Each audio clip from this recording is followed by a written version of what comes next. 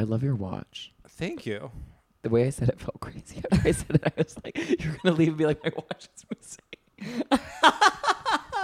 Connor took it right off your arm. He's a comedian and he's a pickpocket? Grifter. That's a grifter.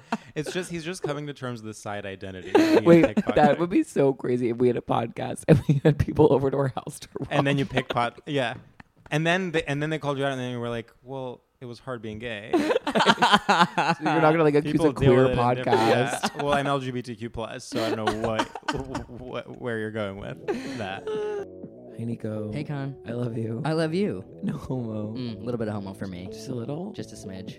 From two guys who were never part of the boys club, we want to welcome you to ours. Welcome to Boys Club. This is our podcast. About boys. And about other things. Like their clubs. And the things we were a part of. Hockey. And we're not a part of. Bagels. Wait, did you say we were a part of hockey? No, I wasn't. Me neither. Welcome to the club, boys. Grab a bagel. Connor's like, what do boys eat? My feelings.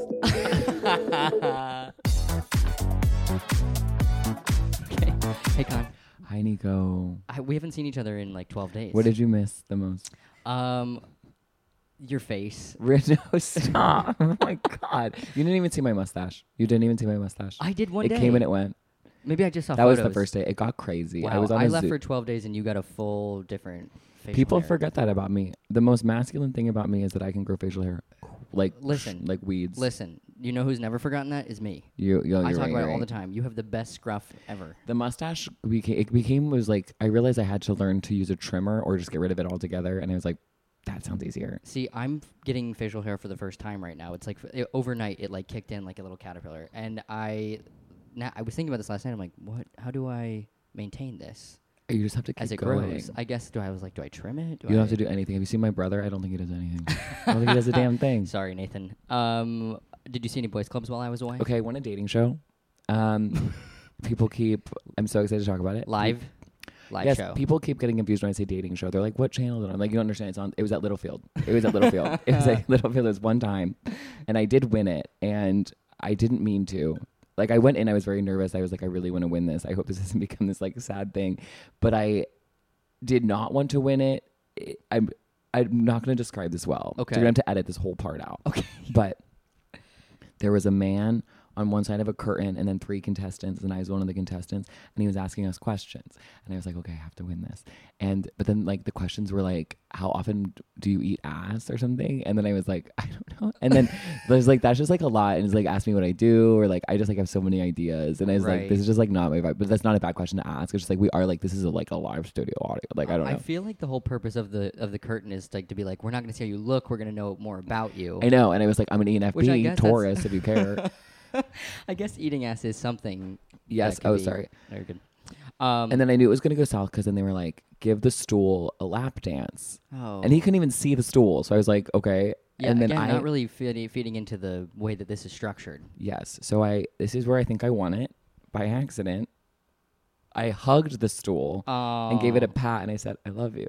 And then the audience loved that. And then I was like, maybe this is my Saturn return because I'm like winning things by being my true self. And that's what they said this would be like. So then I literally at the end was like, crap, I won by accident. Yeah. And I think I won because this man thinks I'm a top because I said that I would rather eat ass than have my ass eaten, which I think is saying top. And I think he heard top. Oh. And then so it's like I won this by absolute accident. And Did you? What came of that? Did you have to like go on a date with him or anything? No, we have a text. I would text because I'm super professional. I used to work in marketing, so I was like really professional after we exchanged numbers. Okay. And he works at Today Ticks, and I said I really want to see Wicked. And Oh, is that how you got the tickets? no, I got that Oh. from the lottery. Okay. I won that. That's a good connection to have, though. Somebody that works at Today Ticks. I know. I'm gonna have to hold on to him. Yeah. There was something about this, but it reminded me of Wicked because I wanted to win so bad. And in Wicked, she's like, and if that joy, that thrill doesn't thrill like you think it will about getting She your being dreams. Glinda or Elphaba? Glinda, only ever Glinda. Okay. Sure. I'm a Glinda apologist. So that's my boys club. My boys club is people that won things and also went on dating shows. And Dating shows can be a boys club, yeah, for sure. I know I kind of want to go back and do it again, but like be on the other side of it this time. And be the main guy. Yeah, and I'd be like, what's like a You'd ask good formative questions. moments for you? Yeah, Because you always come in swinging on dates with like, what happened in your last relationship? Wait, you want to know something? They said, what's an unpopular gay opinion that you have? And then someone was like, I hate Beyonce. And then someone else said some other thing. And then I said, Mine is that I love lesbians. And then lesbians in the crowd got really excited. And I was like, oh, I thought I wanted that man and I want these lesbians. And I actually maybe would have rathered that. At the end of the day, we all want lesbians approval, Yeah. I think. Yeah. I said I'd rather go to the woods on a Wednesday than a $3 bill on any day. I think what we connect most on is the lesbian aspects of ourselves. I know I love lesbians. They're the only people that are nice to me. The only people that never ask me for anything. It's true. And just give. Yeah. But that's not a friend. That's not a cyclical friendship. Anyway, how are you? I missed you. I missed you too. What is your boys club? Okay, my boys club for this week is an actual, like, because sometimes we do dating shows and then sometimes we get into actual, like, men being crazy in the world. Okay, so I found through, basically my friend had this crazy ex-boyfriend from college who, like, there was a very dramatic falling out. And so I found myself high. At Wake Forest. Yes, at Wake Forest. I found myself going through an internet rabbit hole because I was high and I was just, like, glued to my phone. And I was on his Instagram profile. And I saw he posted this crazy photo of himself, like, carrying a log in, like, the mud with a bunch of dudes. And I was like, what the fuck is he up to these days? And so then I clicked on what he tagged. And it's this organization called Men of War, which is, like, basically this boot camp designed by some sort of, like, alpha male, It's like, so embarrassing. TikTok personality who, like, it's the thing says, earn your seat in the fastest growing brotherhood of elite men on the planet. And it's just, like, basically, like, faux army camp. And it's like, are you ready to become a stronger father, leader, visionary, brotherhood, push yourself to the limits, expand your business, break yourself free of bad habits? So I think it's the kind of thing where you end up, if your, like, wife threatens divorce and you have, like, one thing left to pull, you go to, and on the website it says it's located in a, quote, undisclosed location in North Florida. Oh, jeez. So it's like, here's what's wild.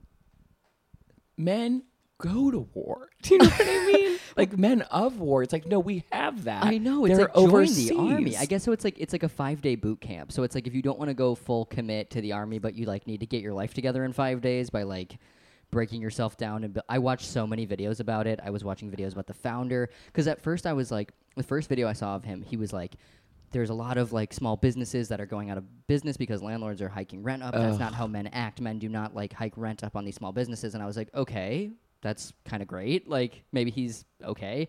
And then the next video was like, if your woman disrespects her, you got to leave that bitch. And I was like, okay, he's exactly who I thought he was. Okay.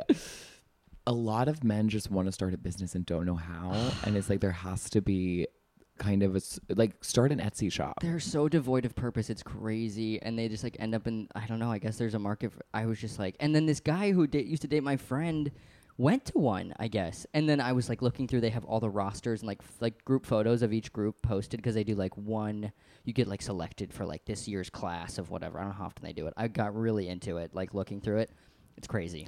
But on this podcast, we've had so many people come on. I'm sorry if this is the boys club you want to see in the world, but so many people are like, I just want to see, like, kind of a way to hang out together that's not at a bar and that, like, is at the park and, like, doing a ropes course. And, like, so many Men of War is a third space. yes, so many people actually do want this. Like, we've heard so many queer people say that this is kind of what they wanted. They want a place to hang out, but not, like... But it goes back to Glinda, and if that joy, that thrill doesn't thrill like you think it will. I know. It just also feels like you could have, like, some sort of, like, I don't know, empowering men to be better. I don't know. It's like, what if this was, like, actually, like, beneficial and they were learning actual good things, but it's obviously, like... I think they're co-opting deranged. war. Okay? For sure. We have war. They're co-opting the army experience, no doubt. Like, it's not like men of ancient Greece, which is over. We're still in war. Yeah. I watch MSNBC. We're in a war. Like, that's crazy. Yeah. So that was pretty nuts, but that's my boys club for this week. You know what I'm going to say 2 words to you? Stolen valor.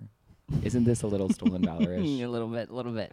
So we're calling them out. All right, should we bring our guest in? Yes. All right, boys, our guest this week is an amazing writer and stand-up comedian. You might know him from his podcast, Stradio Lab. Please welcome George Civeris. Hello. Hi. Wow, a lot to... wow, I was getting emotional there. Wait, okay. I'm fascinated. I agree that it's stolen valor, but at the same time, I'm fascinated by your contention that, like, they should just go to war. Because it's like, okay, I absolutely think this sounds sort of pathetic, but at the same time, it is actually, if you want to get out your masculine aggression, it's better to do it in, like, an environment where no one gets hurt. That's true. Well, it's almost like AI in that sense. Sure. Like Well, they should do VR. Is what VR, you yes. Yes, we should send them headsets. Yeah. And then it's like, you want to start a business? Start one in this AI town, and then try to apply what you We learned. should do Westworld. Yes. That is what they need Westworld. They need Westworld. But the robots can't gain sentience, because then that would be a slippery slope, and we've all seen how that turns out. I also really related to I also feel very connected to it's like, there's no way to say this without sounding almost condescending, but I feel very connected to lesbians in the way that you guys do. We love. They were like lesbians. the only people that were nice to me in college. Yes. Yeah. I didn't know any lesbians in college because I think I didn't know to look. Yeah. I was the only one, so North I just Carolina. had It was North myself. Carolina. It's a North Carolina thing. But yeah, no, totally. Like, I feel like, especially in New York, and like as I'm, I don't know, seeing more, manifestations of queerness. It's like time and time again, I'm like, I want to be where the dykes are. Always. I know, it's so true.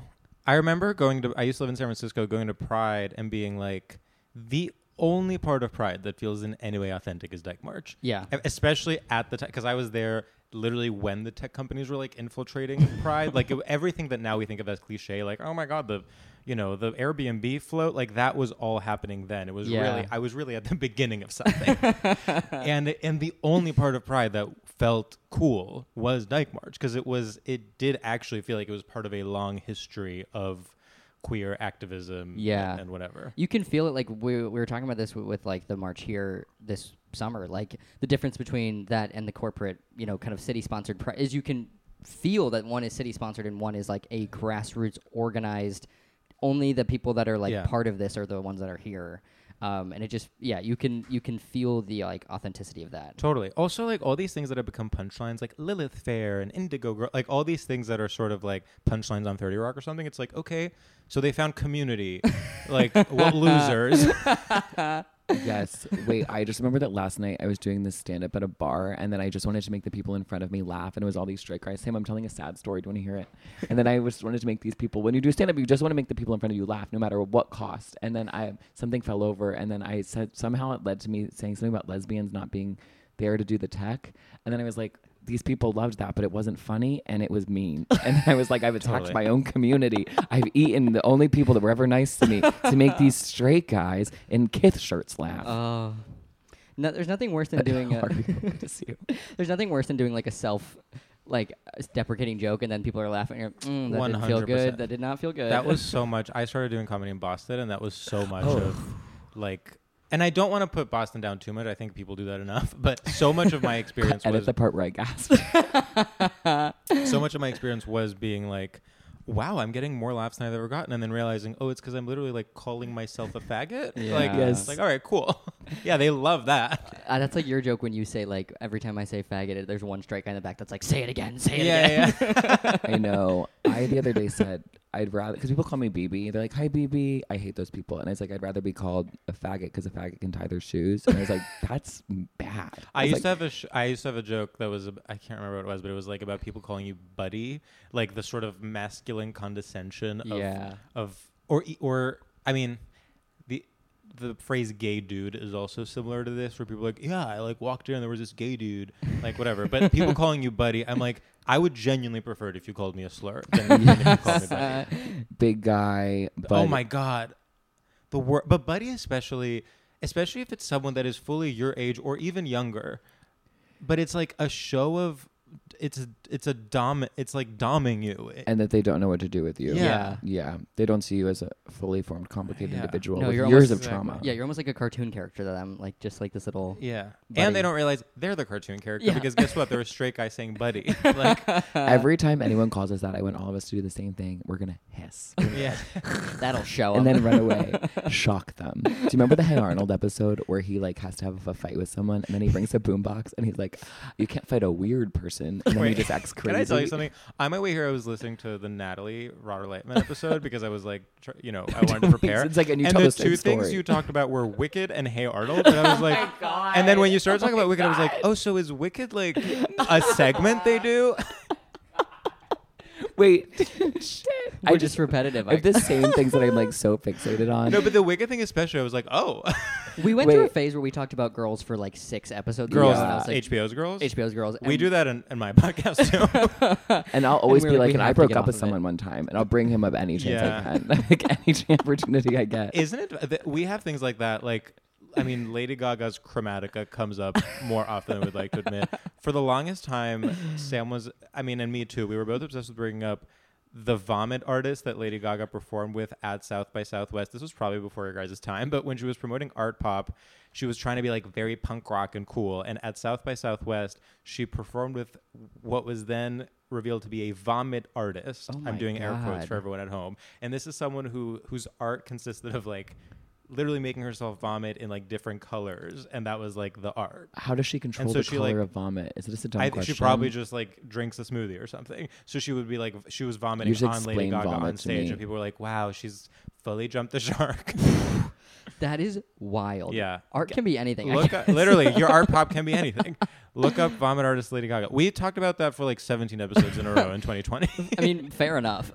My favorite song on Art Pop, I think, was about a turban, and then she changed the lyric. Do you know what It I'm was talking a about? burqa, first of all. Wait, cut And that. she said, That's bad, right? it was literally, so it's Aura is the song. Yes, I loved that song. And I think at some point it was released with the title Burqa. But then I think even still in the lyrics, she keeps saying blah, blah, blah behind the aura. And it's like, okay, those are good enough lyrics. And at some point out of nowhere, she goes, behind the aura, behind the burqa. I'm like, what? Like, this isn't even, this need to isn't go even there. necessary. Yeah. Like, this entire song, it's not like it's the central metaphor is like some Islamophobic metaphor about the burqa. Yeah. Just take out that one line. And Right. It's fine. I loved that. That's the only song I remember from that album. Yeah. Yeah. Sadly, I remember every single one. Did you go to her tour? You know, I went to Chromatica this year or last year, whatever it was, and I had the time of my life, but I had not seen her before then. Have you seen her? No. But here's the thing. I'm like freaked You don't out. care. No. I do like Lady Gaga. Uh-huh. My favorite song ever is kind of a deep cut. And I think it's really underrated. What is it? Dance in the Dark. Hair. I love Oh. Dancing in the Dark. I Hair. do love Lady Gaga. Was Hair a single? No, it wasn't. A single. No. I remember Hair. I loved Hair. I loved it so much. In high school, that was like my takeaway from Born This Way was that song. Whereas everyone else was like into the Born This Way. I don't like stadiums. I don't feel safe. And that's not like a bomb Totally. threat thing. I'm just like, there's so many people here. The worst part of any concert is when you're leaving and you're shuffling out with everybody and you're kind of like, why did I even decide to come to this? Like, I could have had the best time of my life, and the second we're walking out, I'm like, I regret everything. I regret being Stadium here. shows are, I mean, truly hell on earth. Yeah. Well, that was the reality of the Boy Genius situation. We tried to get Boy Genius tickets, but we couldn't because we're not the 1% yet. And so that was a sad day for wealth distribution in America. Like, You know, feel I very- got tickets to that show for my birthday. No, for my birthday. I didn't pay for them. And then I had to sell them because I had to do something comedy related. I literally thought you were going to be like, because I had like the Christmas story where she cuts her hair and it's like, because I had to make rent. So I had to sell the tickets for my birthday. Yeah, I'm hoping that we can still, and if any boys at home, if you have any connects to the Boy Genius concert at Madison Square Garden, we have to go. I'll be so sad if Well, they it's come also and we great miss them. brand synergy. Boys Club, Boy Genius. We should hit them up. We would love to go. I'll ask Boy the Genius, girls. if you're listening. Wait, also, like, I know I said I don't feel safe in a stadium, but I'd feel safe in that stadium. I A would bunch of love to sad go. queer people. I'll be so upset if they come to Madison Square Garden and we don't get to go. See, I love when people like differentiate the stadiums, and I'm like, Barclay, Madison Square Garden, the MetLife one, they're all the same. They're all the They're same. Well, the same. I think Berkeley's Madison Square Garden is one thing. MetLife is literally like It's you like are in two the of them. seventh gate of hell. Yeah. Like, you get out and you have to wait. A Is full that East 3 Rutherford? Yeah, that's the one that's in New Jersey. That's where I saw Lady Gaga, and I was like, "Wow, slay, best night of my life." And then we got out, and legitimately, I think waited 2.5 hours for an Uber. No. Wait, have you ever God. been to that thing where they play tennis? U.S. Open. Yes, I've been to the U.S. Open many times. I'm actually tennis was one of my ideas for boys club. Oh, wait. You can do as many as you want. Okay. Perfect We segue. always create from abundance like improv. Well, well, I'll say I'm a big tennis fan. I haven't played since I was a kid, and actually at one point tried to, and literally could not like reach the like I was like swinging my racket around like I was wearing a blindfold. But I love watching tennis, and I like am a huge. I just like it's the one sport I care about.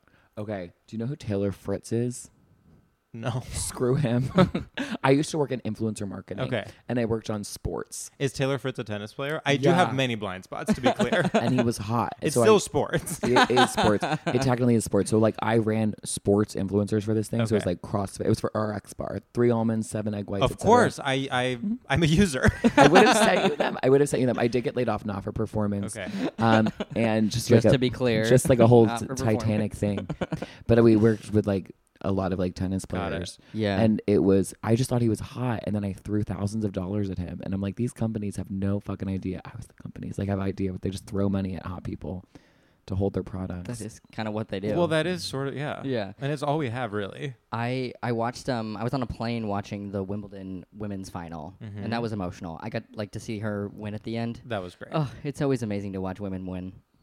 I had the great honor of going to a sort of restaurant event to watch that, where they had like British finger sandwiches and like a whole thing of like pastries, and I was in heaven. I was like, I'm very skeptical of British culture for obvious reasons, and I really do not understand people who like fetishize it or who care about the royals or anything else. But when No. Wimbledon happens, I'm like, oh, it was all worth it. Wait, I'm going to take that and then I'm going to go too far with it. I Please. think it's good when we take down statues of the Confederate people, but I'm also like, should we take down the British ones? Because that was also bad. Like, should Yeah. Virginia be called Virginia? Should Elizabethtown be called Elizabethtown? Well, I mean, yeah, the idea that you can in any way sanitize American history and be like, okay, guys, only the good ones. yeah. We'd have to go fresh start. Yeah. Who's William? You know, probably bad. Probably a king or something. Yeah, I also don't give a shit about the royals and don't understand people who do. Especially if you're not from the UK. I'm like, what does that have to do with us? There is a sort of meta way in which Harry and Meghan are fascinating just in how much they're flopping. Like there's just Yeah. something where you're like, you were given everything. Like you couldn't even produce a Netflix show. Yeah. Aziz Ansari has produced a Netflix show. Yeah. Like, how can you not pull this off? No, it's honestly impressive how like much they've just absolutely fallen It's out of crazy. it. I And then mean- he came out with a book. Nobody Yeah. cared about that except for the weird like anecdotes that came out on Well, like actually, Twitter. the book was a huge bestseller. Oh, was it? Yeah, Okay. yeah. The book was a huge bestseller, but I mean, unfortunately, Meghan is the flop. I hate to say it. I hate to be Yeah. anti-woman, but she like was fired from Spotify. Like, can you imagine not being able For to her do a podcast that Yeah. Taylor Swift said she wouldn't do? Yeah. Wow. Is that It why- just like wasn't like they're. I can't Even remember. we're on Spotify. I was Right. gonna say, I can't as remember if she was podcasters, fired we or know if- the barrier is low. Yeah, or they like didn't renew the contract, and then someone from Spotify was quoted on like I don't know a Deadline article or like one of the trades as saying that they're grifters. I'm like, Wait, say grifter in another way for people at home. wait, why? What does that word mean? Grifter?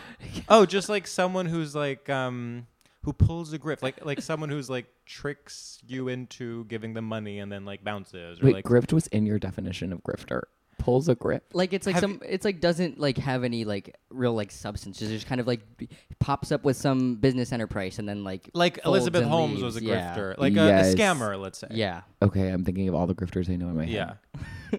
Any MLM Yeah. person probably. Dishonest. Speaking of Men yeah. of War, that I guy lived definitely with a a grifter in college. She moved to Arizona because she had. This is huge for you. You're now like, wow, it's all making sense The now next that I know the 7 word grift. episodes are gonna have grifter. In Yeah. them. Goodbye, Wicked. Yeah, Wicked tells a story of a grift. Do you like Wicked? We can never bring Here's it up the again. thing. It really is a blind spot for me. I have never seen it, and I do not know. I mean, I know that it's about like a witch, but I could not tell you. It's too late to see it. And I don't mean that in a negative way. Oh, I never brought this on the show. I saw Wicked. Here's this thing. Well, I saw it for the first time in years. Like, Yeah. obviously I'd seen it. Does it hold up? No. Wow. They need to take it off for a bit, go home, You didn't do a enjoy new it. book. Yeah, rewrite it. It's been there for 20 years. It's the same as seeing the Rockefeller Christmas tree. It's like, no, Well, none of the jokes land. I mean, the movie Oh. is gonna come out at some point, and so we're gonna be back in Wicked fever. Like people are gonna be seeing it again on Broadway. I actually feel like I should see it now to like beat the crowds. you should win the lottery. I won the I should win lottery. well, I should talk to your boyfriend about today, Tix. Hold in. His name's- and I'm not going to him. Like, it's not Wow. a good situation. Sorry, Holden, if you're listening. I'm a sorry. side. Are you anti-side culture? Okay, also something you were talking about on the Natalie episode. And I was actually, I made a note because I was like, I love, okay. Because people love to shit. You're like, oh, No, I insult don't love to sides. shit talk. Anyway, some of my best friends are sides. Can you introduce me to that? Happily. Okay. Let me know if I'm just like behind the times because I'm not on TikTok or something. But I feel like people are talking about sides constantly now. What was there a specific thing that made sides like enter the cultural conversation? Do you know what I mean? Podcast. Boys Club. I don't know. What do you think? I truly don't remember my first interaction with this word. My first interaction with this word is you. And I think maybe my only interaction with this word is you. Yes, someone introduced me to it. Sam Taggart introduced me to it, and I remember where I was. But then since then, I've been hearing it everywhere, and it's also an option on Grindr. And that was like a whole media Maybe thing. that was what it was. I think that's when it entered the cultural lexicon. Yeah. And the most number of sides are in Australia. Wow. That's like a whole, like I researched it. Probably because the Women's World Cup's there right now.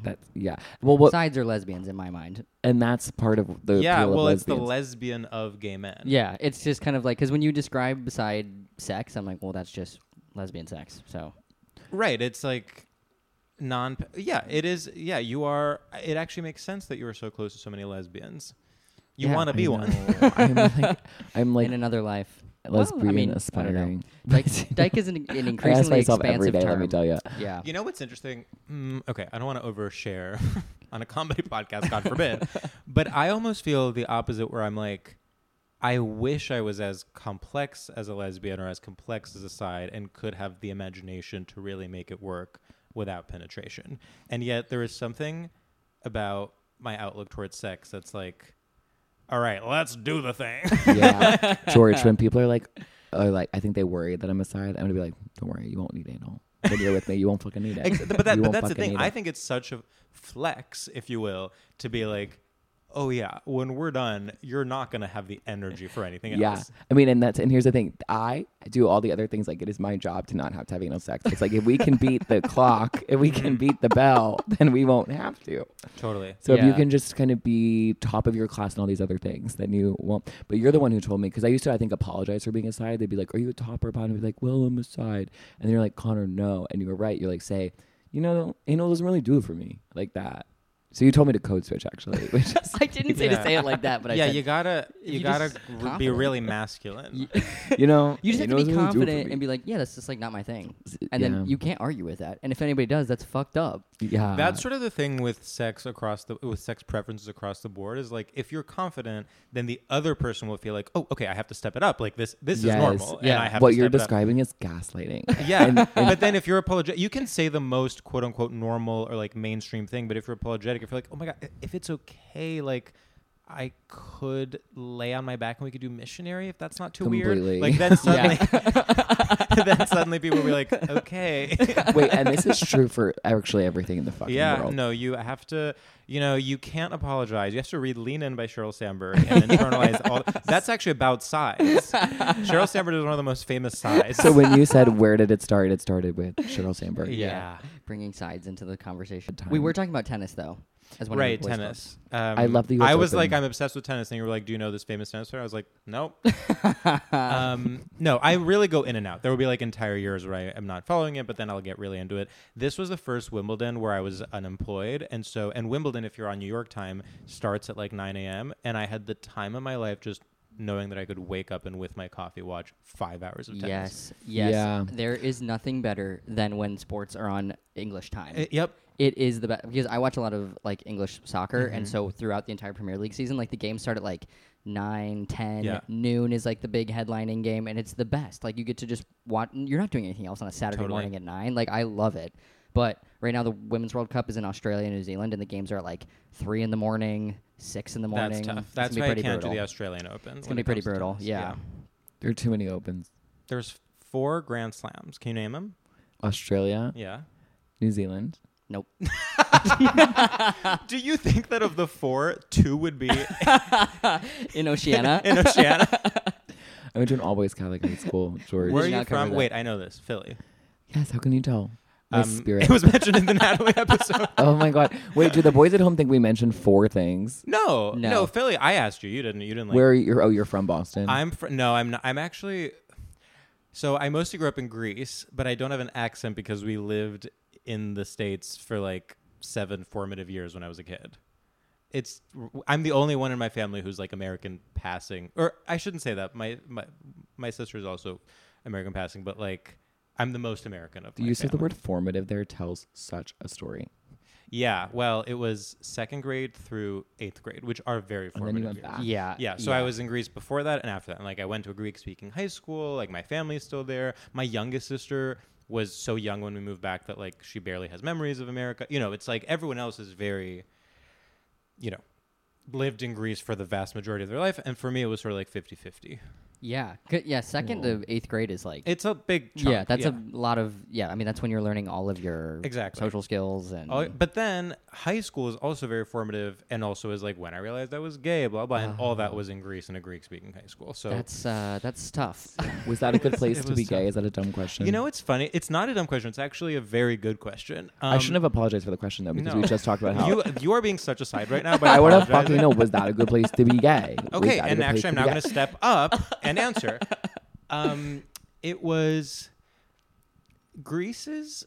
So there has been a lot of progress since I graduated high school, to the point where, in fact, a couple of weeks ago, the prime minister announced that he wanted to legalize same-sex marriage, which is something that like would never be even in the conversation. It's very Christian. Yeah, that's awesome. No, it's not. Well, it's tough. I mean, it is Greek Orthodox, which is Christian, but they don't have hang-ups about like abortion. Like it's not Catholic. No offense to anyone who is. It's not so much that it's religious, it's that there's this sort of way that homosexuality is brushed under the rug in a weird way. Like, it's not even that there is violent homophobia. It's just people will be like, one time my mom, for instance, and I've said this story before, but one time my mom was like, "Oh my God, George, so exciting. 3 gay men are running for mayor of Athens." And I was like, "Oh, are they out?" And she was like, "Well, no, but everyone knows." I was like, that's like the perfect encapsulation of how Greek people like Fascinating. deal with homosexuality. It's like everyone has that one uncle and like blah, blah, and they like know that it exists, but it just wasn't out in the open. And I think what has happened since I've graduated high school in those like however many years is that because of globalization, because of pop culture, because of like just, you know, millennial and Gen Z people growing up, it now is way more sort of traditionally accepted. Mm-hmm. But when I was in high school, I was not out. But again, not because I was afraid of violent homophobia, just because I was like, there is no blueprint for this. I don't know anyone who's out. It's not, there wouldn't be anything equivalent to like, I mean, in American high school, you'd have like a gay straight alliance. Like there was nothing like that. Like it just wasn't a thing. Which is also, anyway. and I wonder if like, I feel like so much of like, and I don't know how much like the state of Greece like cares about ancient Greek history or how much that is. It is, Yeah. okay. Because I feel like there's a lot of homoeroticism in ancient Greece. Totally. It's pretty prevalent. Even when you're studying in school, you're kind of like, okay, that's, Yeah. we all know what's happening there, right? A lot of homoeroticism. Yeah. But then again, that's another great example of like brushing it under the rug. Right. Like they really, I mean, you learn about ancient Greece so much in school. It's like, because it really is such a huge part of Greek history, and it's like the last time Greece was on top. I mean, Greece has been not like one of the main superpowers in many millennia. And so, but they refuse to deal with that part of their history. So it'll be like, yes, these are ecosystems of like mentorship, and this is how teaching worked, and blah, blah, blah. And yes, everyone was naked in the Olympics because they were appreciating the athletic male form. Anyway. Very appreciative of it, Very I'm sure. appreciative. So, yeah. I feel like also there's like some sort of like, there's like a casualness to it back then that was like, because it was probably really accepted. Yeah. And I mean, who's to say how much they like talked about it, but I'm sure it wasn't facing, like there's no reckoning with like the, you know, centuries of then oppression towards queer people. And like, Right. so I wonder if they continue to have like sort of like a casual, like you were saying with your mom, it's like, oh, well, like everybody knows, but like we're not talking Totally. about it. No, I do think it's like deeply rooted. Denial about homosexuality is like deeply rooted in Greek history. Wait, this is so dark because then you use the word blueprint, but that is what made being gay actually very scary. And this is representation. It always comes back to queer representation. Every episode. Always. It's so important. But it's like there's no blueprint, and that is what made it fearful. Is you're like, it's fine now. what does this look like when we're 40? Yeah. And that's why it's like, well, I just want to be a movie star, because it's like, there was something about being a movie star that's like, it's a non-issue. Like then it would just like solve everything. Cause like, I didn't know gay people that were just kind of like worked in tech. Well, I feel like that's like something I've been thinking about a lot recently with like, I don't know, just like you're saying, there's no sense of like what a mainstream quote normal version of gay life. I mean, there is now, but like speaking for myself, for like trans guys or something, but there is something to like being like a high achiever and like being, you know, a public facing person who does arts or whatever, that there's like, well, I'll be in a category of my own in this other way. And then I don't even have to think about this identity part of me at all, because it's like, I'm so separate anyway. Did you guys see Take Me Out on Broadway? Mm-mm. No. Do you know what it is? Mm-mm. It was the baseball play where Jesse Williams took his cock out, and then there were like viral photos of it. Right. I remember hearing about So that. I went with my mom, but and she loved it. But there was a scene in that where he comes out as gay. That's like it's like he's the first Major League Baseball player to come out as gay. I can't remember if it's a true story, or it's not a true story, but I can't remember if the baseball player is like a real person or not. Anyway, but one thing he said, he's like so cocky and he's like the best player and blah, blah.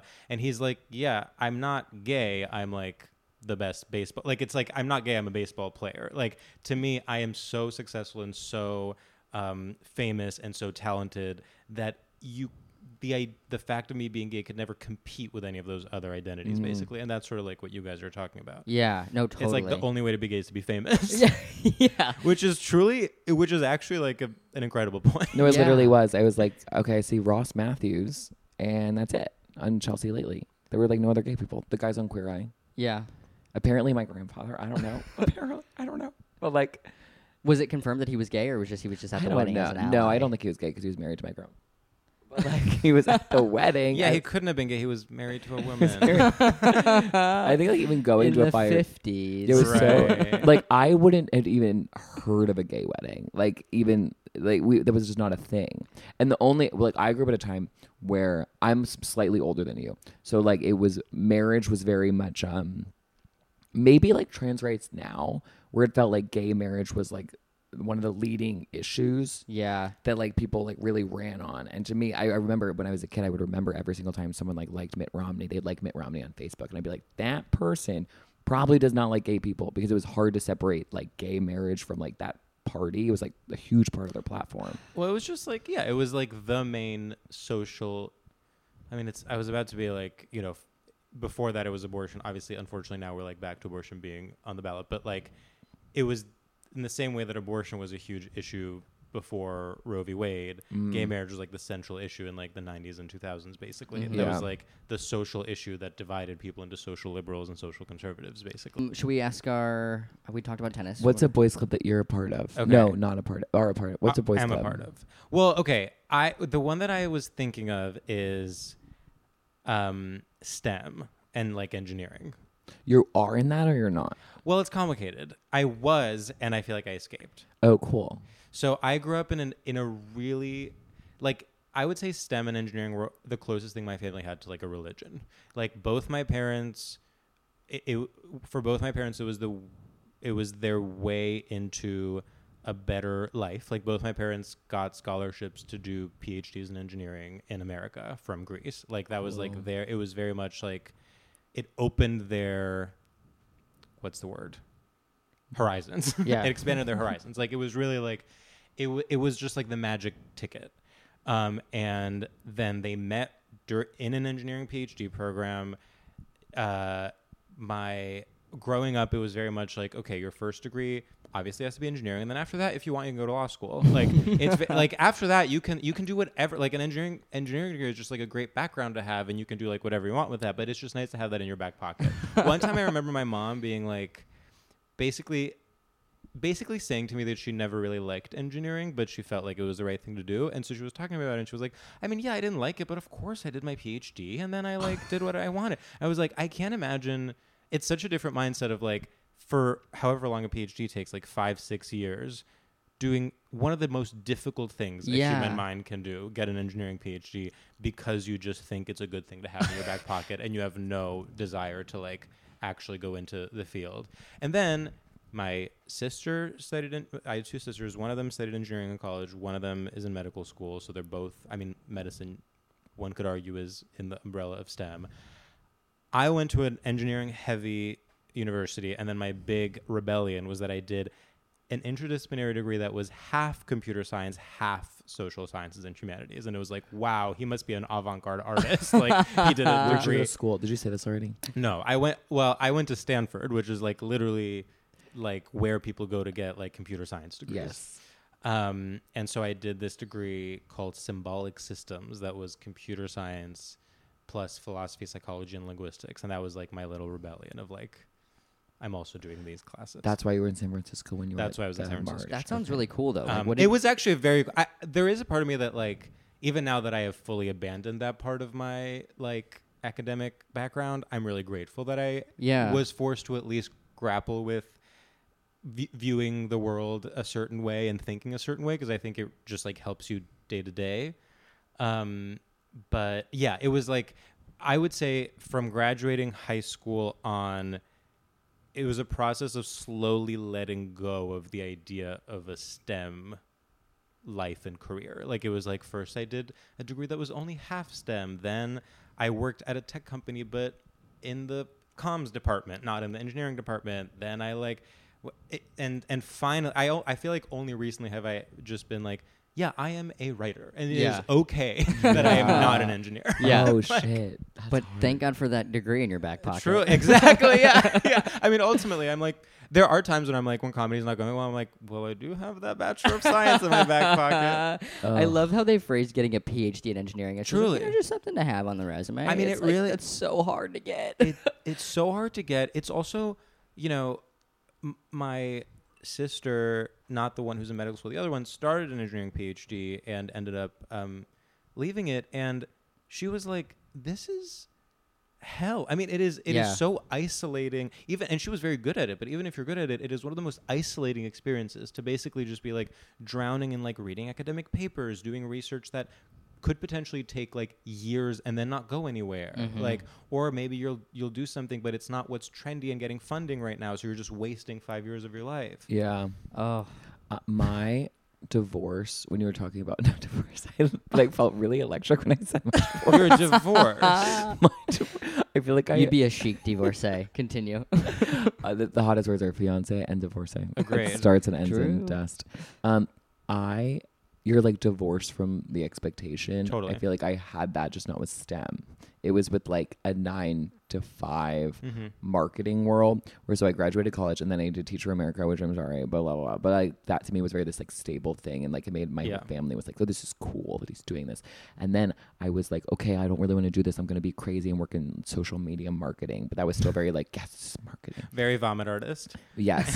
and then I was like doing Pilates instruction on the side, and then I became full time in that, which was like a huge leaping off point, but I was still full time. So I was like, this is a job, I have insurance, and then like slowly breaking it with that and then going part time in that. And it's been like this slow, like little by little, like letting go of each thing. I also hung on to having a full-time day job for too long. Yeah. Like it only recently have I become okay with just being like, it might not feel stable, but ultimately I end up cobbling together enough, like having enough like work that I am fine. Like I've never had to, ask my parents for money or so. It's like at some point you just realize you just have to have enough faith that like it will come. Yeah.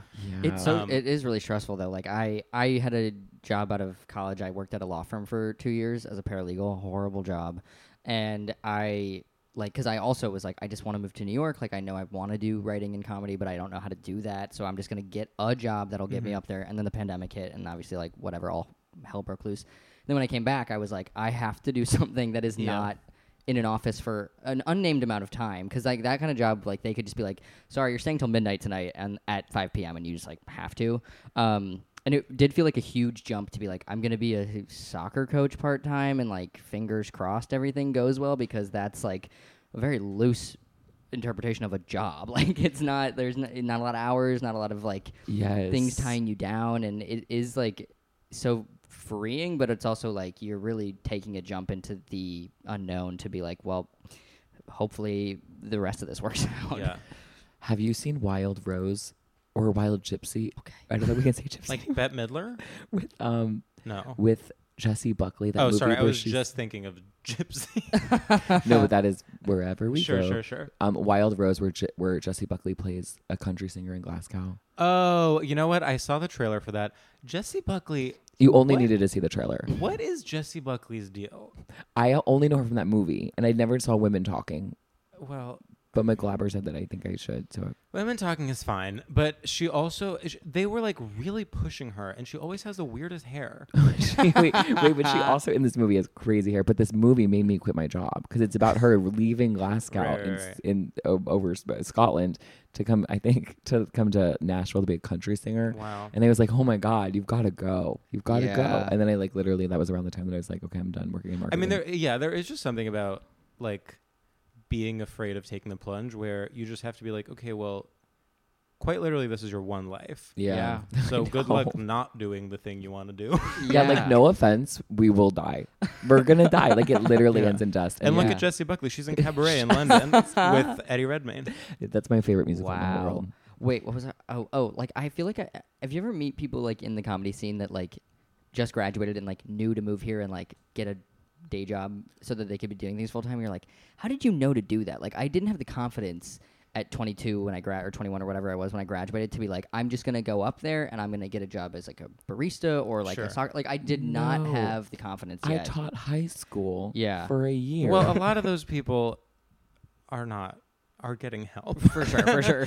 Like that's the secret with all of it's funny, after so many years of living in New York, I still would just like see someone living in like a beautiful apartment and truly think earnestly to myself, what is the secret? Like, No, what, for real. where could this money possibly? And it's like, yeah, family. Like it's Yeah. just like you learn it over and over and I over again. But know. then because everyone is dishonest about it, you're like, well, it can't be that. They Yeah. would Not have said dishonest. something. George, I had filler in my upper lip. We're very open. We're like, we did You these did? things. Why does no one believe me? Yeah. Because it looks natural. That's a good thing. When did you do that? I don't know, but I think long enough ago that it's time to do it again. It was about 3 months ago. What month? Oh, so yeah. recently. It's probably May. No, yeah. Don't you think? Well, your body metabolizes it. People love Well, to say you it don't doesn't. look like you have like super poofy, like, you know, Kylie Jenner lips. Well, I'm going back. But that is the missing link with a lot of those people. Is Yes, that, they are. and also the other missing link is they went to either NYU or Harvard, Yes. where like there's a rich. Because sometimes, okay, I'm not gonna come off well with what I'm about to say, but I recognize that I went to like a very like elite university. However, when it comes to the entertainment industry, it helped me 0%. Yeah. Like, there is something about specifically NYU and Harvard where it's like, oh, imagine going to college somewhere where like you knew someone that was a year above you that like then got a writing job or something. Like Yeah. that would, and that is like such a completely unrelated experience to the one. Absolutely. had. I feel that like I worked in a law firm in New York for like a little Yeah. while, and like that's a pretty prominent, high intellect industry. Yeah. And like there was a couple people that went to Cornell or wherever, like Ivy League schools. I have not met as many Ivy League people as I have doing comedy. Yeah. There are so many people in this industry that are like, went to every, and you're like, And once again, for comedy specifically, NYU counts as Ivy League. yes, absolutely. And it's so true Yeah. because it's like I was really interested in comedy in college, and I did like Yeah, our yeah. sketch group on campus, but there was like one alumni super distant 10 years ahead of us who like was a writer for SNL for a while and stuff, and it was like, oh, she did a great job, but like it wasn't like anybody I knew or like could connect with or like saw go do something. It was like, oh, that's how you get into this. I had no idea how to start, and it's such a leg up if you go to any of those. Although I will say, having met so many people who like got a job right out of college and just like have had a stable career in television or comedy or whatever, you do have fewer things to actually express if that's been your whole life. Like, Totally. I used to feel this way so much when I felt insecure about having a day job or like, doing other things for money. It's like, yeah, it sucks to then have less time to do what you want to do, but it also gives you literally something to talk about and something to write about. 100%. Yeah, we were talking about that with Moss Paraconi because he was saying like he studied TV and film in college, and then he was like, but I wish going back I studied like history or literature or anything, because like 100%. that's like who everybody else can just learn TV writing on the job. Yeah. Like you just learn it on the job. You learn it, you figure it out, and like you don't really. I'm sure it helped to some degree, and I'm sure you got like some structure. But like any scripts I would have written in a college TV writing class, I would burn. I don't think I would show that to anybody. My writing was horrible then. Well, this is where my STEM indoctrination comes out, where I'm like, I'm sorry, you studied TV writing in college? That's not a real science. I'm like, as much as I've escaped it, I'm still like, you gotta have it in your back pocket. Have that engineering degree in your back pocket. Like, Can you imagine being 20 years old in a college room being like this? So this is final draft. And like, no, that's not what we were doing. I took one digital media convergence class where they're like, this is how you edit a video. And I was like, I quit. And I switched to English literature. It also just does feel like it's like, well, we're paying so much money to go to this place. Like you don't be learning something you could teach yourself. yes, 100%. Yeah. Should we teach kids script writing? Is that what we're supposed to do? If the industry still exists by the time kids are here. Yeah. God. It will exist, but only for kids who could afford to learn script writing when they were like 5 years old. And they all went to St. Anne's and were like in script writing 101, taught by like Jemima Kirk. Oh my God. Is St. Anne's the Gossip Girl school? No, St. Anne's is the school that Lena Dunham went to that's like artsy and has no grades and is in Brooklyn Heights. Montessori for life. Very Wait. much so. I think Peter Dinklage's kids go there. I would not be surprised. I've seen Peter Sarsgaard drop his kids off there. Like it's a lot of celebrity Wait, kids is go there. he the one? He's Maggie the one. Gyllenhaal's husband. Oh, I was thinking about her earlier. He's not gay, right? But okay. No, fine. he's not, and he loves his wife. Do you know what I mean? Like maybe like Well, he has he has what my friend Kylie used to call, not used to, she's still alive, called slut face, which is like when a man has a slutty face. Like Yes. Ray Liotta, may he rest in peace, had slut face, I would say. Or like, honestly, Cillian Murphy, shout out to Oppenheimer, also has it. Like, just a sort of slutty face. I feel like Peter Skarsgård, he's been like kind of under the surface of this whole episode because like earlier I was thinking about Maggie Gyllenhaal and we talked about how people have rats in their apartments. He's And I been was like, in the room with us this whole time. yes, my favorite because they had that Architectural Digest video where they have 5 bedrooms. Maggie Gyllenhaal said, we have 2 extra bedrooms. So if there's a crisis, 2 people can stay with us. And I was like, Maggie, if there's a crisis, 100 people can stay with you. Babe, 100 people. Yeah, she's like, we can fit in maybe one. Like, the other one's the office. We're trying to be Like, comfortable in a crisis, Yeah. okay? So even in Hollywood, even the grounded people are like a little crazy. And like, but not, she's the not in idea that Hollywood. she's, I'm sorry, but the idea that Maggie Gyllenhaal and Peter Sarsgaard are the grounded I people in feel Hollywood like is she an is- insane position. I love, did you see An Education with To Carey be Mulligan? clear, I love Maggie Gyllenhaal, No, we do. and I love An Education. Wait, like The Dark Knight Rises or whatever, when she, spoiler alert, she dies. When she died, I was like, and I was like gay and a teenager. I was like, I don't want to watch it anymore. I was like, she was the movie. Yeah, She was the yeah, whole no. fucking Maggie movie. Gyllenhaal is like a true talent in my Yeah. opinion. Yeah, she's However, incredible. she just like, I feel like she and Peter Sarsgaard are like the quintessential rich Brooklyn artsy couple. Yeah. You know, sort of out of touch in that very specific way, which is slightly different than the Hollywood way. But I wouldn't call them necessarily grounded. In fact, okay, Bobby Cannavale, who I mentioned earlier before we were recording, and Rose Byrne, who's his wife. I feel like maybe she was they, in Mistress America. Go on. Rose Byrne? Swear to God. I don't Swear remember to that. God, you got to rewatch it. But I'll I give feel my like dad they are. login. I think of them as like grounded, more grounded. They're together. Yeah, They must have crazy. I know. I'm trying to think of normal-ish seeming celebrities. Who was I thinking of? the Reese other day that Witherspoon seemed- for sure. No, but you know who I Yes. think would be normal in the way that she's so wacky. We want Reese to is invest Drew in us. Barrymore. Oh yeah. Like she's Yeah, so yeah. wild that she's like. Well, that's why seems chill. Z-Way kind of couldn't, like, that interview was so funny to me because I was like, you can't, like, Drew's, you can't, like, You can't pin her down. yeah, she's, like, too wacky even for that. Like, she was too, you I could can't- watch her all day long. I'm obsessed. Every facial expression she makes, I know. she's always giving a full. Well, I was 10. thinking about that Tinks video. There's this video of Tinks where, Who I went to college with. no, a small business owner. Wow. A small Wait, business owner. That's fat. She's from Stanford. She is, talk about a grifter.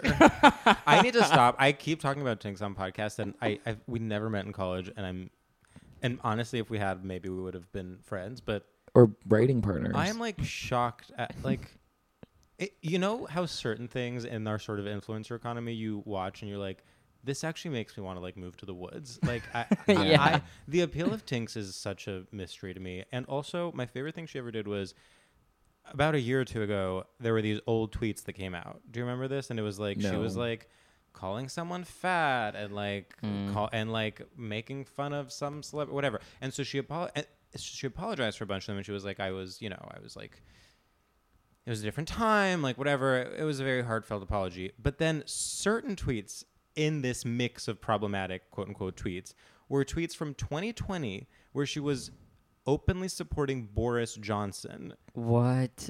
And so and those are the ones she didn't apologize for. I was like, okay, so what an insane world we live in where it's like, Wait, why did she have an opinion on Boris I was Johnson? gonna say, girl, so don't even she put like your hat partly in that grew ring. up. She like partly grew up in London or something. I think Thank she you. International. she's just like me, international, fake international, American passing, but international. So she would like, she had these tweets that were like, yes, my king, go off Boris Johnson. And it was like earnest, and those were not addressed. She was like, I'm so sorry for fat shaming Adele, but Oh my God. end of statement. That's going to be me and Nancy Pelosi. They're going to be like, he's obsessed with Nancy Pelosi. And no we're one not talks happy about it. Yeah. That's crazy. Is her name Christina? Doesn't matter. I think it's Christine. I feel like I'm don't making remember. small I talk on a honestly don't podcast. remember. Let's get to the heart of it. Tinks, though. I know why Tinks. Tinks is big. Okay. Tinks is big because these straight I was girls. gonna say, is she huge with your Pilates girlies? Yeah, and me. Like, I Because- thought about her on the dating show because remember how she says, you're so obsessed with getting this man to want you. Do you even want him? And when I was sitting there winning this show, I was like, I don't even want to go on. I don't want to go on a date with this man. I have a heart out. You know what I mean? I gotta do shit. I gotta go tell jokes in the back of a dive bar, alligator lounge. So like, but there's these straight girls that I think are like literally are just trying to win men all the time. Yeah. It's every time I hear and get a little window into straight culture, I'm so happy to not be a part of that. Wouldn't wish it on my worst enemy. Yeah, one of my straight friends introduced me to Tinks. Aren't you in a straight relationship? Well, I wouldn't characterize it as such. Okay, sorry, I shouldn't. But yes, But male identified, yes, female identified, or sorry, not to be binary, but yes. Okay. But like it's funny because we do run into this a lot. Where Yeah. like on the outside we look like we were laughing the other Sure. day thinking about because we wanted to maybe go to Ginger's to watch the U.S. Women's National Team the other day, and she was like, "You're gonna seem like the most intense straight man in Yeah. this dyke bar, being like screaming about Totally. these because I'm like I love my girls, but yeah. So we like run into that all the time where we like are like being perceived as such, and then we're just like Yeah. we couldn't feel further from. I mean, like I would consider it. At the very least, a queer relationship, Yeah. and a lot of the time, it feels very much like a dyke relationship to me. But it's complicated, and I think there's a lot of trans guys who feel all kinds of way about that. So I think some trans guys do feel like they're in straight relationships. Totally. But for me personally, that's not how it feels. Because whenever I see like the way that straight people interact, I'm like, I just like would never. That just feels so foreign to me. yeah, The way they talk to each other. it is. Who was saying this? I think so someone was saying that like one funny thing about straight people is how they think that just by virtue of talking to one another, they are finding commonality. Like it's like, isn't it crazy that I'm talking and you're also talking? Like the standard, like the bar is so low Yeah. that they're like, wait, we keep going back and forth. They could be just making small talk and they're like, we have so much in common. Yeah. Wait, I'd be married so fast. If I were straight, I'd be married so fast. And that is so sad that I'm not straight. Have you guys ever seen, Maddie actually just showed me this the other day, there's like an old College Humor sketch from, I don't know, maybe like 2012, like kind of like way ahead of its time, and it was like about like, it was all these gay men, they're like, fine, if you don't want to legalize gay marriage, we'll just marry your girlfriends, and like we'll be way better at it, and it's actually like do holds up remember pretty that. well, Yeah. I think Brian Jordan Alvarez is in it, I think, who's very funny on social media and stuff, and anyway, it made me think of that. I was like, yeah, you would scoop somebody up, no problem, because you can talk to girls all day long. I know. I think I can even talk to gay men all day long. But then I'll be like, I'll get in my head and I'll be like, do I see myself kind of on vacation with this man in 28 years talking about our grandkids? And I'm like, I don't know. And it's like, well, you've met him 2 times. Maybe just Yeah. keep going because he's a doctor. So you just have to like keep going. Eye on the prize. He's in STEM. Sorry to immediately call you out, but to be like fact checking, like, wait, aren't you in a straight relationship? Like no, it's all immediately good, it's as all you were good. trying to describe a relationship, I was like, wrong. No, you have to. So it's all it's good. good. Intruder. People never call us on our shit. No, it's all good. It is an interesting thing though, because it's like it's one of those aspects of like I was thinking about this the other day because I came across a new term for like a transmasculine person that I had never even seen before, and I'm like, I'm in the trenches, like I'm living this every day. Never heard this word before. Demi-boy. I had never like heard that. Demi-boy. Which is basically just another way to say transmasculine. It's somebody who like identifies as part of male identity, but not all of it. And it's like, yeah, join the club. Like, so much of it sucks. Like, why would you? It's hard to identify with all of it. I'm sure even like cis men feel that way. But it like is one of those things where you're like, there's so many terms, there's so many identities now, there's so many things, and it feels like there's also this other like current of like label, like that we're just like they're getting so broad and so big, and then also so niche that it all feels like it's just going to implode at some point. So it does kind of feel like it's like kind of like straight. I don't know. Does it matter? I know. Well, that's the thing. Not to state the complete obvious, but it's like that is the thing with labels, is that they are inherently limiting, obviously. Yeah. But then people's reaction is creating new ones, which then only makes the politics of all of it more complicated. Right. I mean, it's like the controversy of like people being like, I'm not bisexual, I'm pansexual because I'm not transphobic. And then the bisexual people are like, we never said we were transphobic. Right. Yeah. Like it's, but I guess that's sort of just the queer experience, is like people arguing about labels basically and it's forever. like we have too much other shit to worry about. Like we can't be getting so lost in the sauce with this I stuff. know, It's like I everybody's fine. Identify however the fuck you want. I don't care. It's just like the internal politics of it are just like too much. But it really sometimes. is in the grand tradition. Like this has been happening for so long Yeah. that you actually feel like you're part of a long lineage when you hear people like arguing about queer identifiers. You're like, people were doing this back when like someone was referred to as a cross-dresser. Like it's like this is a long history. You know what I learned the other day? That was a cool fun fact. I was listening to this podcast where they were talking to a linguist, and apparently the word dude used to be like to refer to effeminate men. So I don't know if it was a slur necessarily, but like dude ranch came from like these guys who like were dressing in these like kind of interesting like get-ups and hats ranching, and then like way back in the day they would say like, oh, that's a dude, and then it's been like kind of morphed over time to mean, you know, like very colloquially. But I was like, that's interesting that it probably was like the original like gay slur. Totally. I kind of thought that when you said the thing about STEAM. Yeah. Queerness is, and it's like, well, that's a different thing. And like with queerness, it's like there's two parts. Oh, STEM with an A in it. Yeah, we were talking about that before we were recording, but that was off pod. I was saying like, right? I can't remember. I was like, people felt like STEM, science, technology, engineering, math was like too limiting. So then someone was like, we have to include art, so it's STEAM. And I was like, well, that's different. Yeah. Like, that's not STEM. That's not STEM anymore. And like with queerness, I think in terms of like politically, there's a benefit to viewing all these things as one. And it's like, hey, we're all not, we've talked about this, we're all not that other thing. We're all not the cis, straight, nuclear family. But also like when we get into like queerness, is it too limiting to be like, this is like one rainbow, it's one acronym, it's one umbrella? And it's like, no, there's so much nuance. Well, that's also the pitfalls of sort of solidarity, is like you have to, for it to work, everyone has to be on the same team, and you have to be like, I stand with someone who's XYZ or whatever. And in fact, the broader the umbrella becomes, the more there are disagreements among people about what is quote unquote valid and what is not. Yeah. Feels like sides are the first time in a while that gay men have really mixed it up. So I'm just going to say, you're welcome. Yeah. Gay men, the first time gay men has made a mistake. I might be a top. Don't tell anyone. I actually think I might be a top, just not mechanically. Wow. Wait, what does that mean? I really like, I like all the parts of a top. I just think that it is like, I think that I was raised as a bottom. Totally. Like, and by raised I mean like 18, 19, obviously. Like, it was started sex. I was a bottom.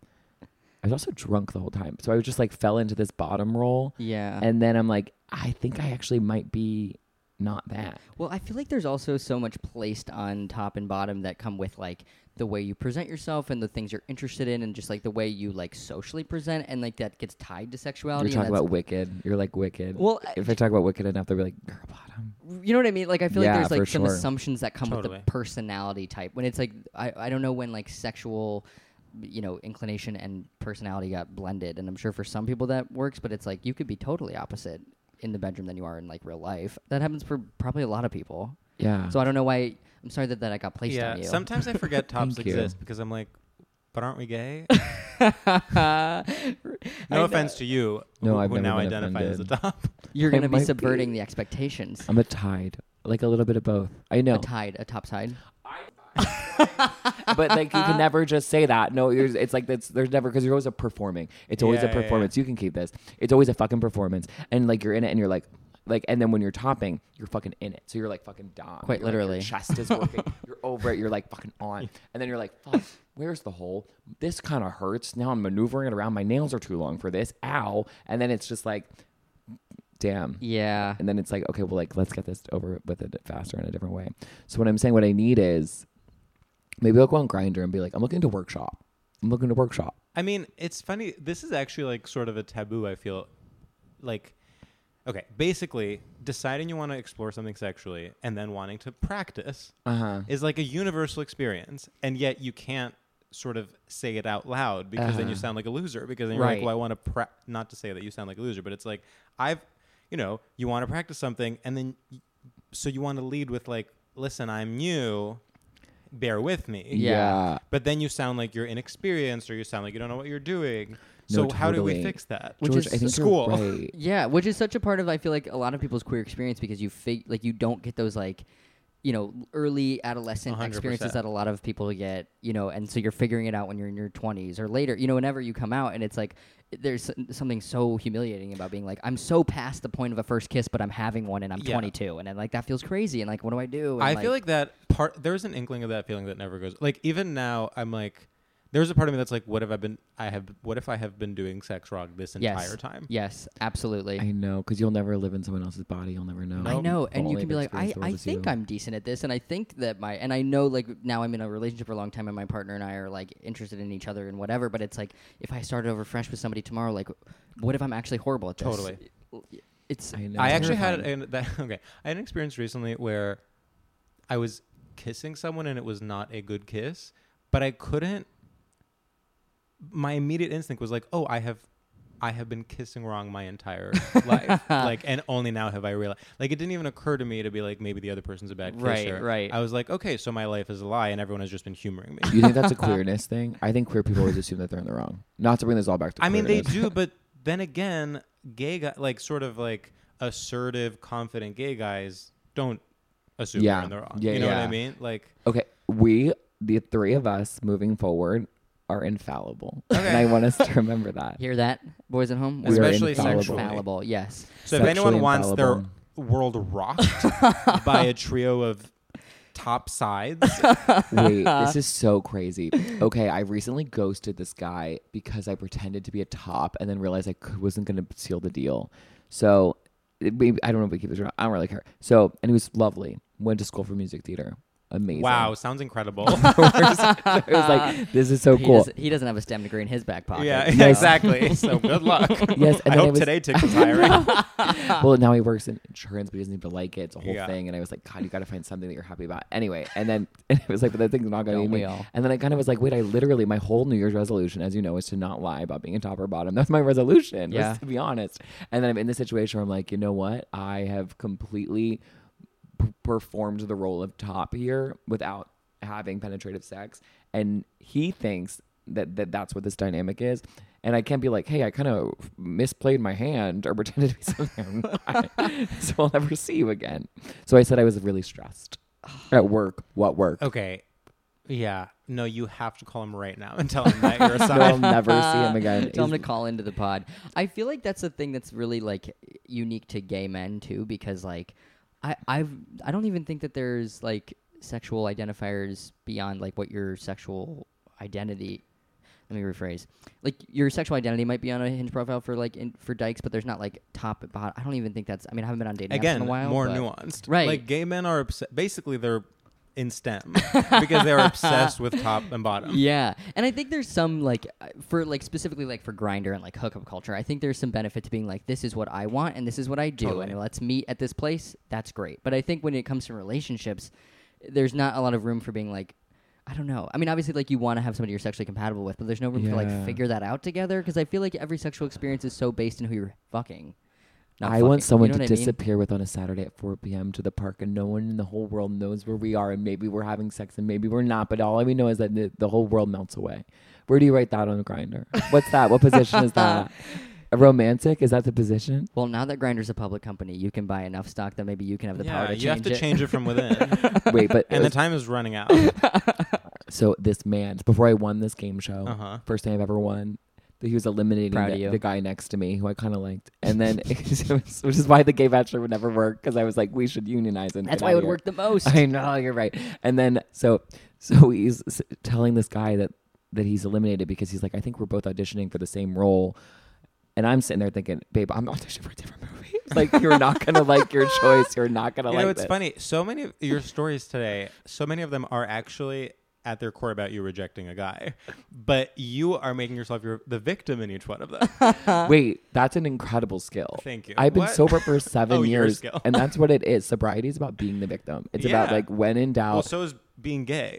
I know. No, we are masterminds at that. And we don't use It's it all the true. time. No, it's Apparently true. I've used it a lot today. But like when you need to be like, I'm Mm-hmm.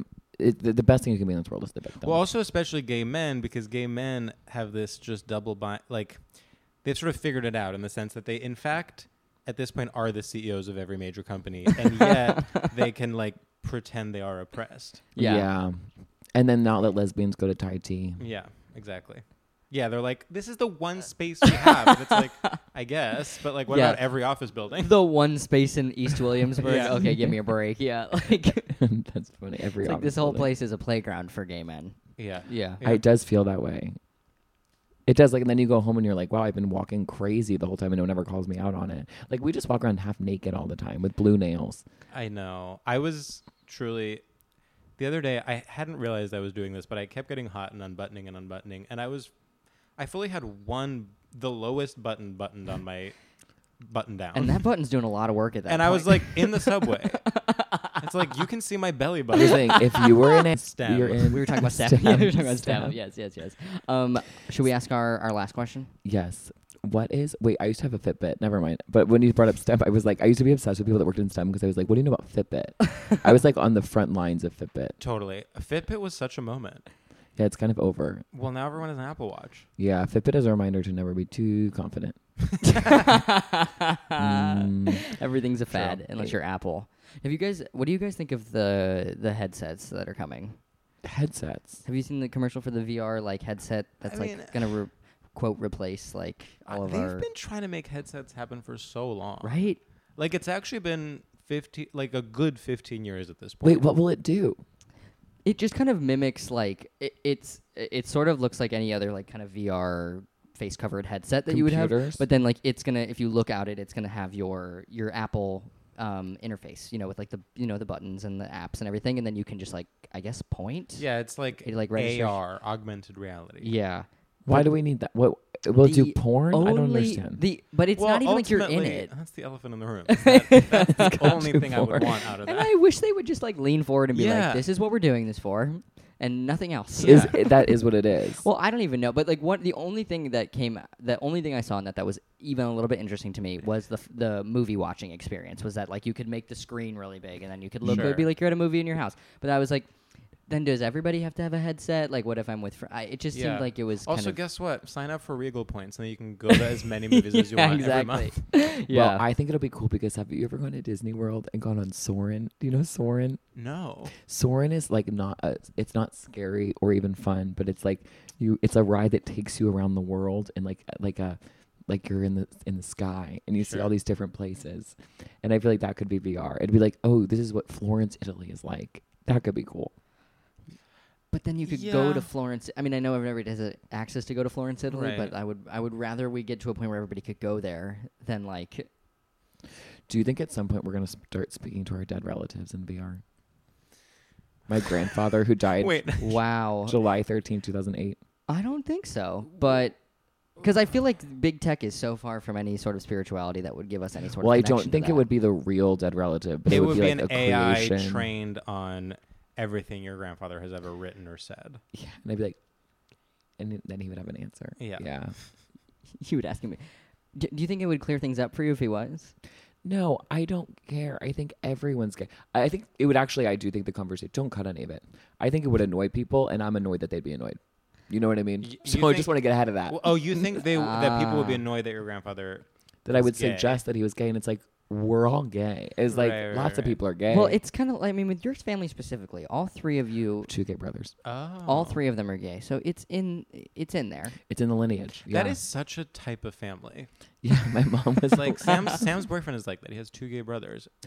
Don't tell me that. No, it Wait, means that you why? have community. No, I feel like I know so many. Does he have other ones? I thought we were the only know ones. many. Okay, let me think. Families are, there's 2 types. There's gay or not. No, I really do think that like it's very common for a Yeah. family to randomly have like 3 gay kids. Yeah. More common than statistically you might think. It's like one or all of Yeah, them. exactly, It's like there's exactly. no Yeah. middle And you know ground. what we need? We talked about queer representation. We need representation for all gay families. So like when you're like, oh, my brothers are gay, no big deal because this family on TV is all gay. And Yeah. like, so it's like expected.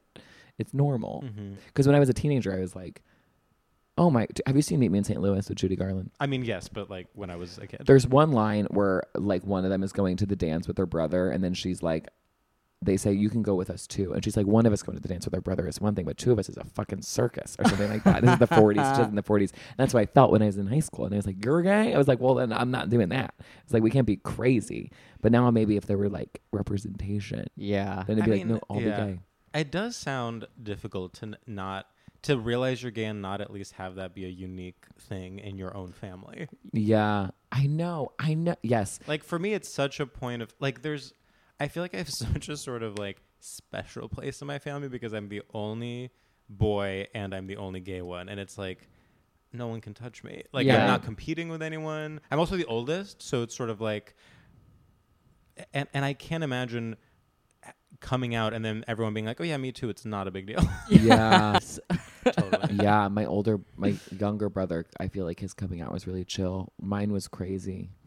I was driven home by a police officer. I was drunk. And then I feel like it was like, okay, if I say that I'm gay, then I won't be in trouble for this. But it's like, no, you're still in trouble. You're still in That's trouble. a very gay impulse. I know Yeah. To be it's like getting in trouble and be like, well, I'm gay. And we all know that means life is hard for me. It feels like you're like So trading. It's your gay card. It's your birthright. Is that for one time you get to play it. You get to get out of jail free card, but it Yeah. didn't work. It's not that big of a card. Yeah. Totally. I do have memories of like in my early 20s sort of pulling that, like being like, I don't know, my parents were saying something and me being like, well, it wasn't hard growing up gay. Like, Wait, this comes and back then being to, like, I guess true. Like, T. this is gay victim. This is where we learn to be Yeah, the victim. no, absolutely.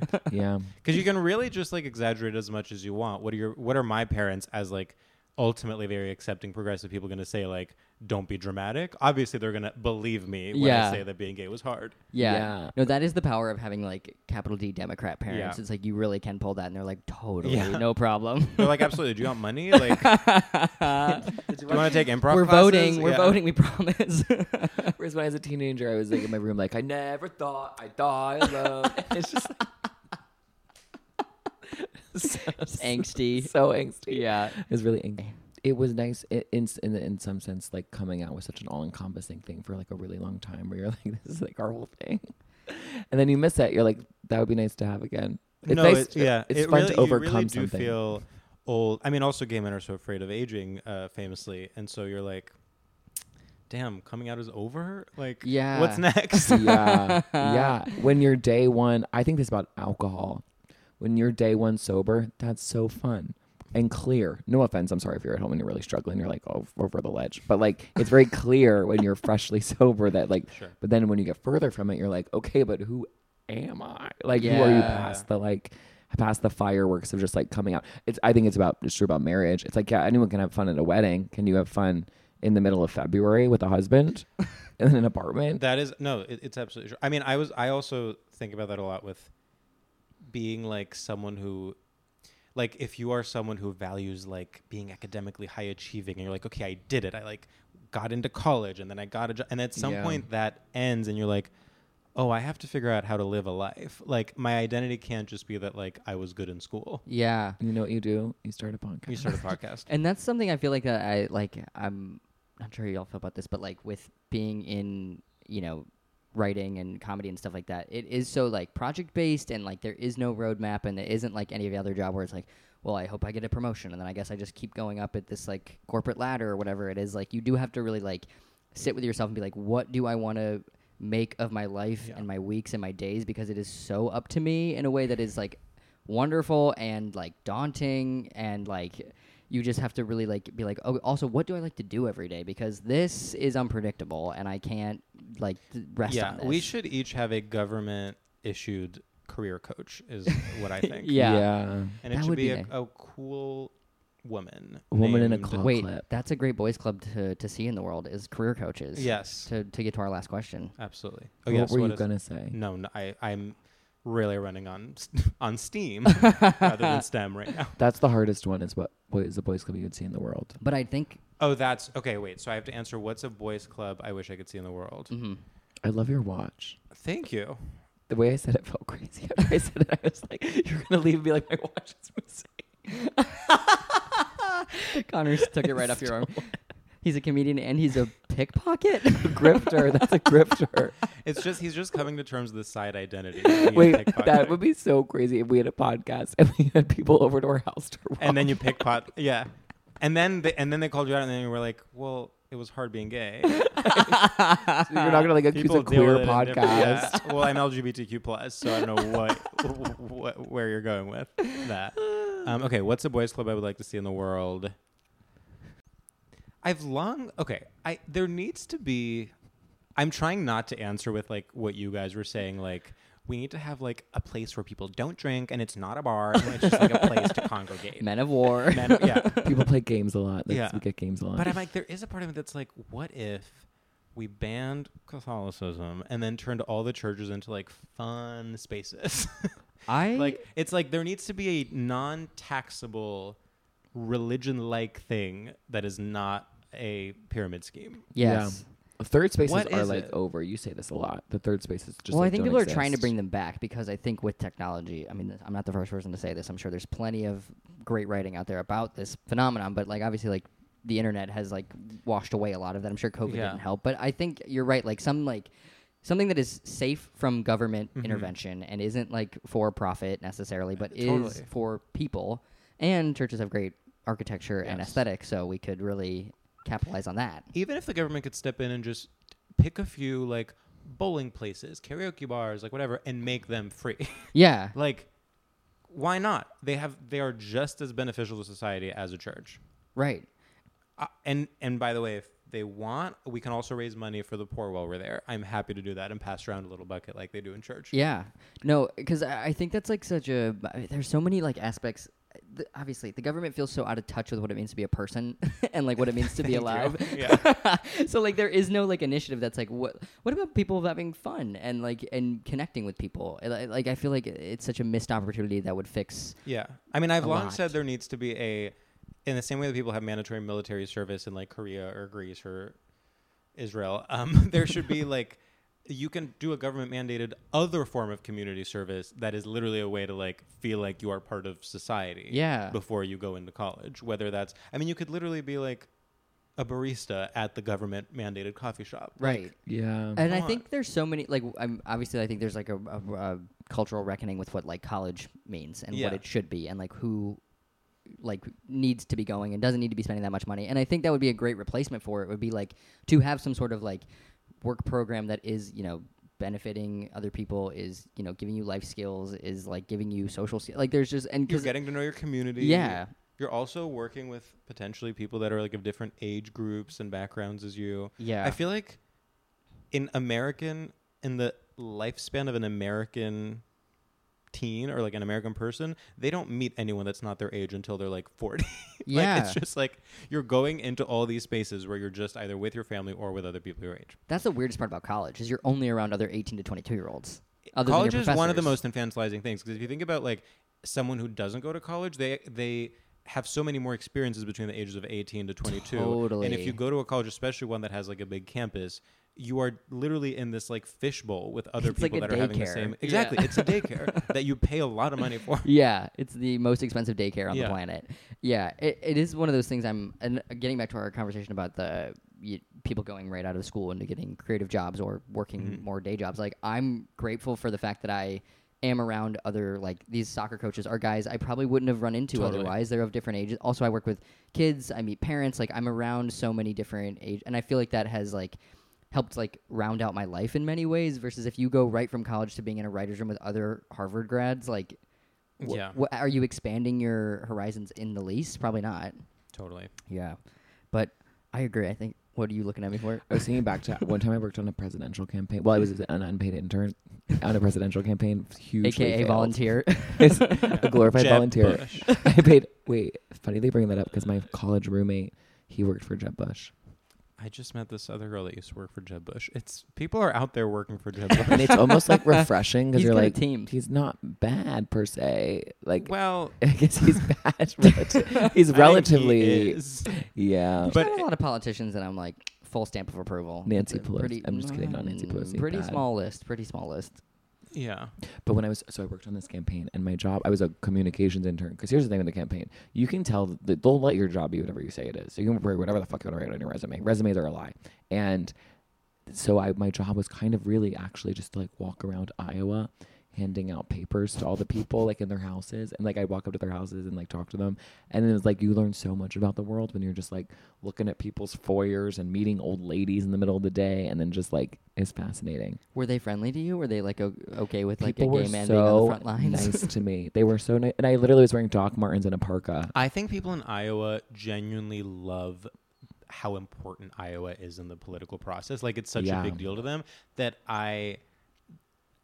they are like more likely to welcome someone into their house. They're like, oh, campaigning season, my favorite. Like this is the time when we're number one. Do you know it's that? like New Yorkers going to Broadway. Right. Yes. They took it from, they're not doing the Democrats in there anymore. Do you know that? I know. I did read I about was that. worried, which I think is good for so many reasons, but I was also like, I don't even understand. I mean, maybe you both do, but why is Iowa even important in the, like, I don't even really get it. Just because it's, you mean why is it the first primary? I guess I don't even really understand The why power they of do the it that way, primary. because I'm like, well, by the time they I get to think certain it states, dictates. well, because like I was frustrated in the last election by the time that like Bernie was out by the by the time I was even voting, so I was like, well, what the? Yeah. I think it can give candidates fundraising steam, like that's one part of it, or not. And also like the impression of a candidate winning or losing, I think affects people's likelihood that they will be supported in like New Hampshire, South Carolina. Interesting. So it's all like, I mean, to it's not, answer like, your question, official. it is not conducive to a better democracy. Right. For sure. It's Like, bad. Well, because it's- also Iowa's just a bunch of white people. it doesn't make sense because it's on a farm. Yeah, like Yeah. not the best way to do things for sure. Well, needless to say, we need to fix our political system. Very much so. And I've always said that. I think you'd be an incredible politician. Thank you so much. I do. I think that. Wait, this is the last thing I want to say before we wrap it up. This has nothing to do with anything, but I've been meaning to tell you this, that you wrote an incredible piece on the Try Guys quite a while ago. Oh my from God, Gawker. I don't even know maybe almost a year ago now. Probably, yeah. Like passage of time is whatever, but there is I'm gonna post it on if with your permission, I'll post it on our grid post for this episode because it is one of the funniest paragraphs of writing I've ever read. Thank you. And absolutely eviscerating these guys, and I think Maddie and I like were dying laughing at it. And That's very flattering. I I just wanted to- literally like wrote, so I wrote that in maybe like 40 minutes because it was like we needed like one more post that day. Right. I mean, I was an editor there. I wasn't a writer, so I would only write occasionally when we needed something or when I felt really compelled to write something. Yeah.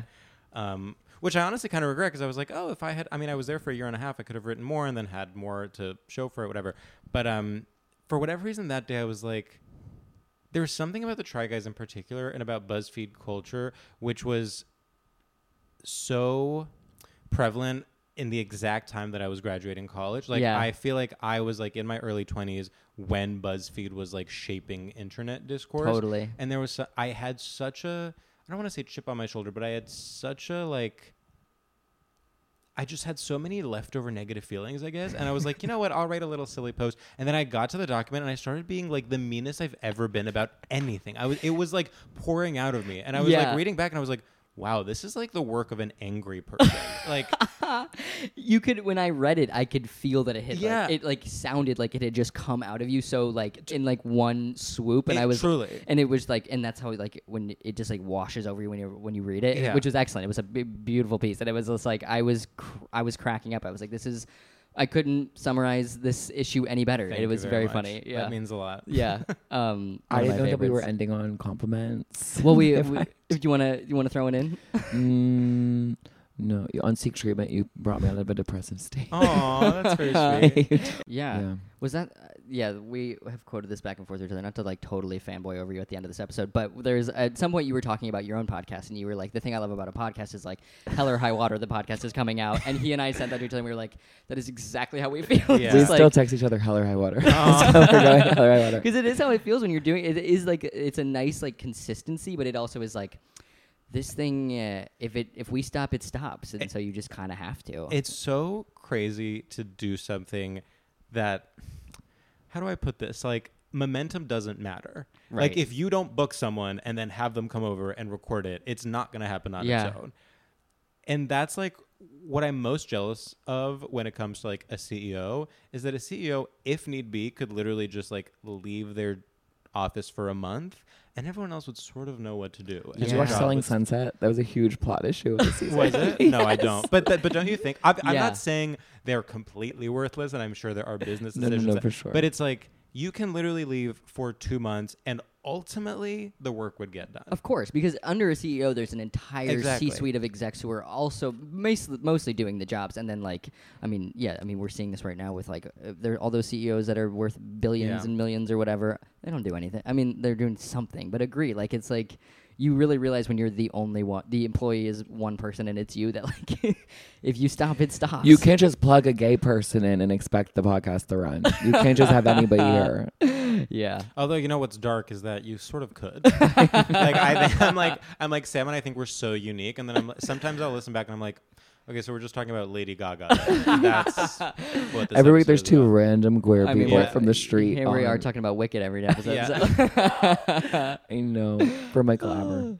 All right. Should we, if you want to plug your socials or Oh, anything sure. coming up? Yes. George Civeris on all platforms. And listen to Stradiolab. And I think, and actually, please come see us on tour because we need to sell tickets.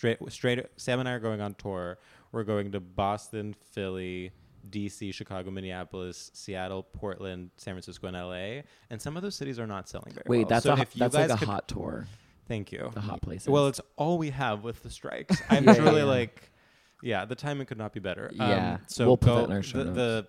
if you just go to the Stradiolab Twitter or Instagram, the link is right there. But that is the one thing I have. Yeah, definitely. Go check that out if you're in any of those cities. If you're in St. Louis, you have nothing to fuck. Sorry, Yeah. don't cut that part. Insult your audience. Go Fucking see. losers. Get out. All right, we'll get out of here on a smooch. 1, 2, 3. What's up, boys at home? Thank you so much for listening to our podcast, Boys Club. Connor, where can they find you on Instagram? At Connor Janda, CONOR. Janda is Panda with a J. And you can follow me at Nico Carney, NICOCARNEY. You can follow us both at Boys Club Comedy on Instagram. And we have a live show. Our live show is at Club Coming, typically on the last Friday of the month, and it is always the two of us and some of our favorite funny people, and we'd love to see you there. Yeah, often people from the podcast, so come check those out. If you live in New York, we'd love to see you there. Bye, boys. Bye, boys.